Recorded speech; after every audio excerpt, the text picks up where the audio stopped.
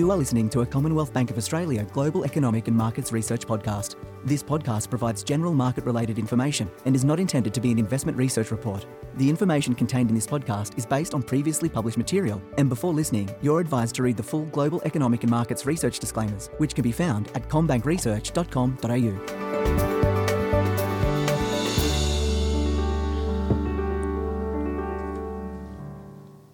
Welcome to the Global Economic and Markets Research podcast. My name is Belinda Allen and I'm a senior economist here at CommBank, and today I'm joined by Joseph Capurso, our Head of International and Sustainable Economics. Have I got that right, Joe? Yeah, you have, yeah. It's a bit of a mouthful, I know. But it's important, I guess, to elevate not only the global outlook as well as the currency forecasting that you do, but the fact that we're talking so much more about sustainable research at the moment. That's right, it's certainly a growth area. It is. Now, that's not the topic for today. We're going to talk about the outlook for the global economy. Now, really, over the course of 2022, we've seen high inflation, rapidly rising interest rates by major advanced central banks, so namely, the US, Canada, New Zealand, UK, even Europe have now joined the rate hike cycle party, and of course Australia. So I guess when we think about those situations of high interest rates and high inflation, that's really going to change the outlook for the global economy. So you've made some changes to your outlook. Yeah, we certainly have. Yet again, we've cut our outlook for the global economy. Economic growth of only 1.6% next year. Now, that's according to the IMF's definition of a world recession. If you get global growth of less than 2%, that's a world recession. So look, we don't often get less than 2%. So it's we really are predicting some darker economic times ahead. Now, obviously, we had the pandemic, I guess, global recession, when we did see quite a sharp fall in global growth back in 2020. The global financial crisis, we also did see growth tip slightly below zero. So really, apart from those two situations, it looks like global growth will kind of be the lowest since the early 1990s. But will that solve the inflation problem, or are we at risk of stagflation? That is the $64 question. $64. I guess with current inflation, it's probably close to the $70 question. So are we at risk of stagflation? Well, I guess let's just start with what is stagflation. Yeah. It's the combination of high inflation and high unemployment. And right now, many, not all, but many countries have high inflation. And most countries, in fact, I can't think of any that's got anything other than low unemployment. But unemployment is going to be creeping up. You'll probably see it creep up, if not later this year, then early next year in most of the economies that we monitor. So the big question is, can the central banks get inflation down as the unemployment rate goes up? Given that the central banks have been, dare I say, so forceful this year, I think there's actually a really good chance that they will avoid stagflation. So they'll be able to get inflation down, maybe not as low as their target next year, probably the year after, as the unemployment rate goes up. And that will obviously help anchor inflation expectations, kind of reset wages expectations as well to help that inflation come down.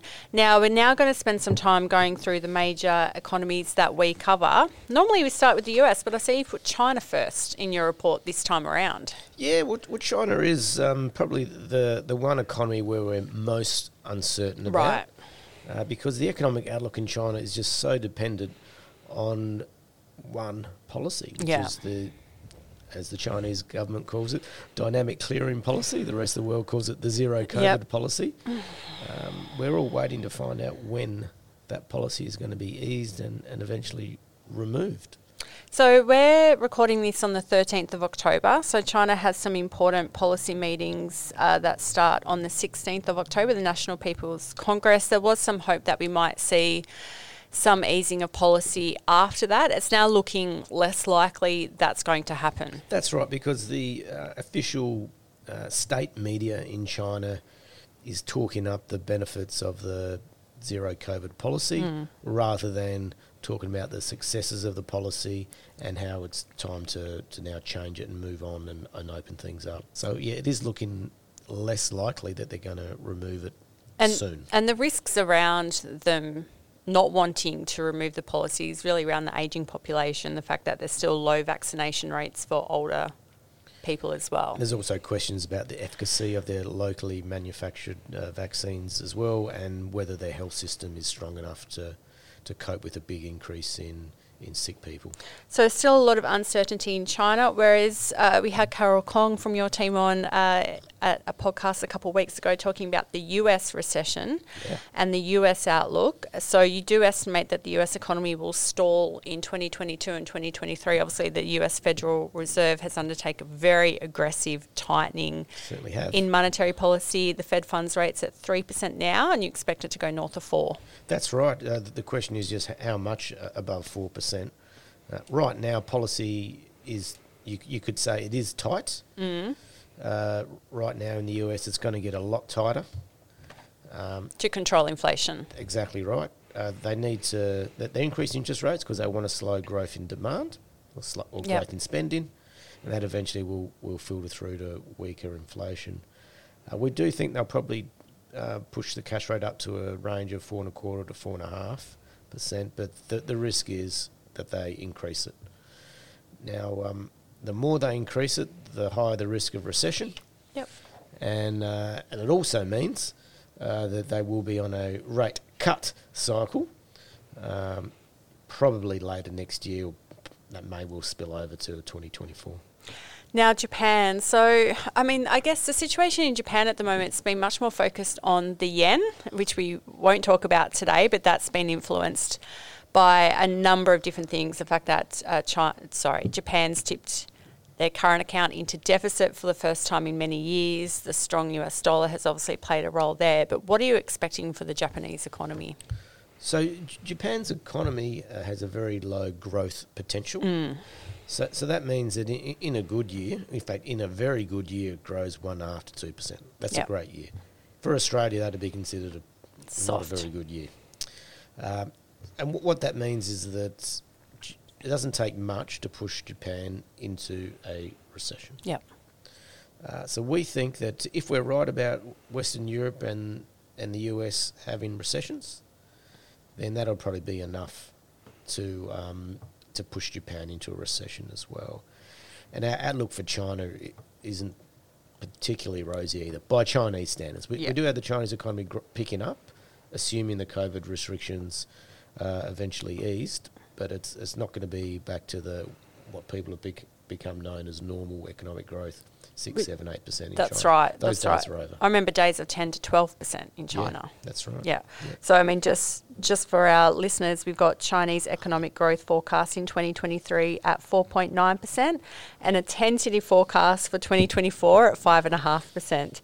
Now, turning our attention to Canada, kind of very similar dynamics to Australia, very leveraged to the US economy. They've been lifting interest rates very aggressively. I think they were the first central bank to do the outsized cash rate increase. That's right. That was a bit of catch-up, I suspect.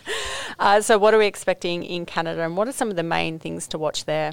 So, look, it's going to be, if they avoid recession, put it this way, we think they will narrowly avoid recession. Right. So I guess we're kind of hedging our bets there. We do think that that Canada does have some positives in that they are one of a number of countries that have exposure to the sustainability trends, given Canada's natural resource endowments. The Canadian dollar has fallen quite a bit, so that gives them some insulation. Same as the Aussie? Exactly right, same as the Aussie economy. So look, we're expecting growth of only about 1% in Canada next year. Right. So that's not that. I mean, it's okay. It's a lot better than going backwards by 1%, but it is fairly cutting things fairly fine to a recession. It's not that dissimilar to what we have for Australia, which is a bit over 1% too, closer to 1.5%. Now the UK, the UK has been at the top of the news cycle in recent weeks because of the controversial mini budget. Yeah. They've wound back some of those fiscal expansions. Yes. So I guess they're at the balancing act of how much more would the Bank of England have to tighten interest rates to kind of counteract high inflation, as well as the fact that they were probably going to fall into a recession anyway.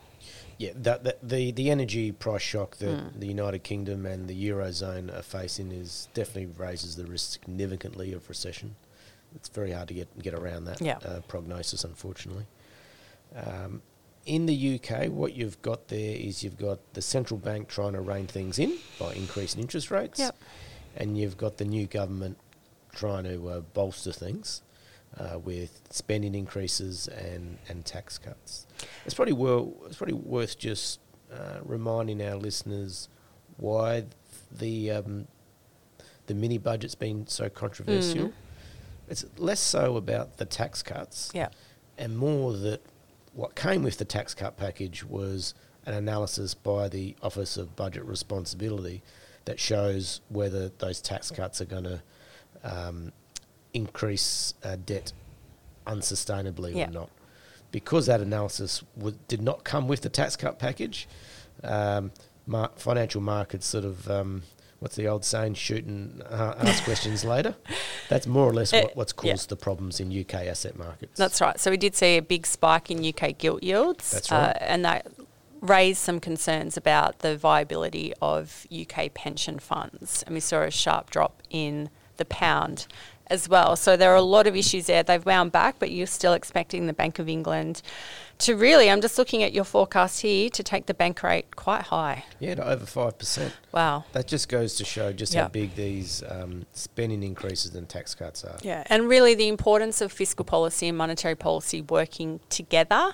So we have the Australian budget in 2 weeks' time, so we'll be watching that eagerly. All reports are at this stage is that we will see fiscal policy and monetary policy continue to work together here in Australia, which should make the Reserve Bank's job easier here. So I think we might have left the most challenging economy to last rather than saving the best for last, but the outlook for Europe does remain very, very poor. That's right. It's really a question of how deep is the recession going to be and how long is it going to last. The Eurozone, they are very dependent on Russian gas. Those supplies have been cut off significantly, and that has increased the price of energy, not just in Europe, but actually globally. But Europe's got the problem of trying to find supply. Yeah. So look, households' purchasing power has been cut significantly, and businesses are really struggling to find alternate supplies. So it's a very troubling outlook for the Eurozone economy. And at the same time, the European Central Bank have started lifting interest rates as well. That's right. I mean, they've actually increased interest rates above zero. Wow. And they're going to go up materially more. Nowhere near as high as in the United Kingdom, given the starting point. But it's going to be a very difficult couple of years for Europe. So not just this year, but I think for the next few years. Certainly an interesting time. Joe, thanks for taking through the outlook. I'm not sure if it's made me more uncertain or more worried about how we're going to analyse all these economies and Australia over the next 12 months. Thanks for joining. Thank you, Belinda. Now, you can read Joseph Capurso and his team's report on the global economy heads for recession, which was also authored by Carol Kong and Christina Clifton on the 5th of October 2022 on commbankresearch.com.au.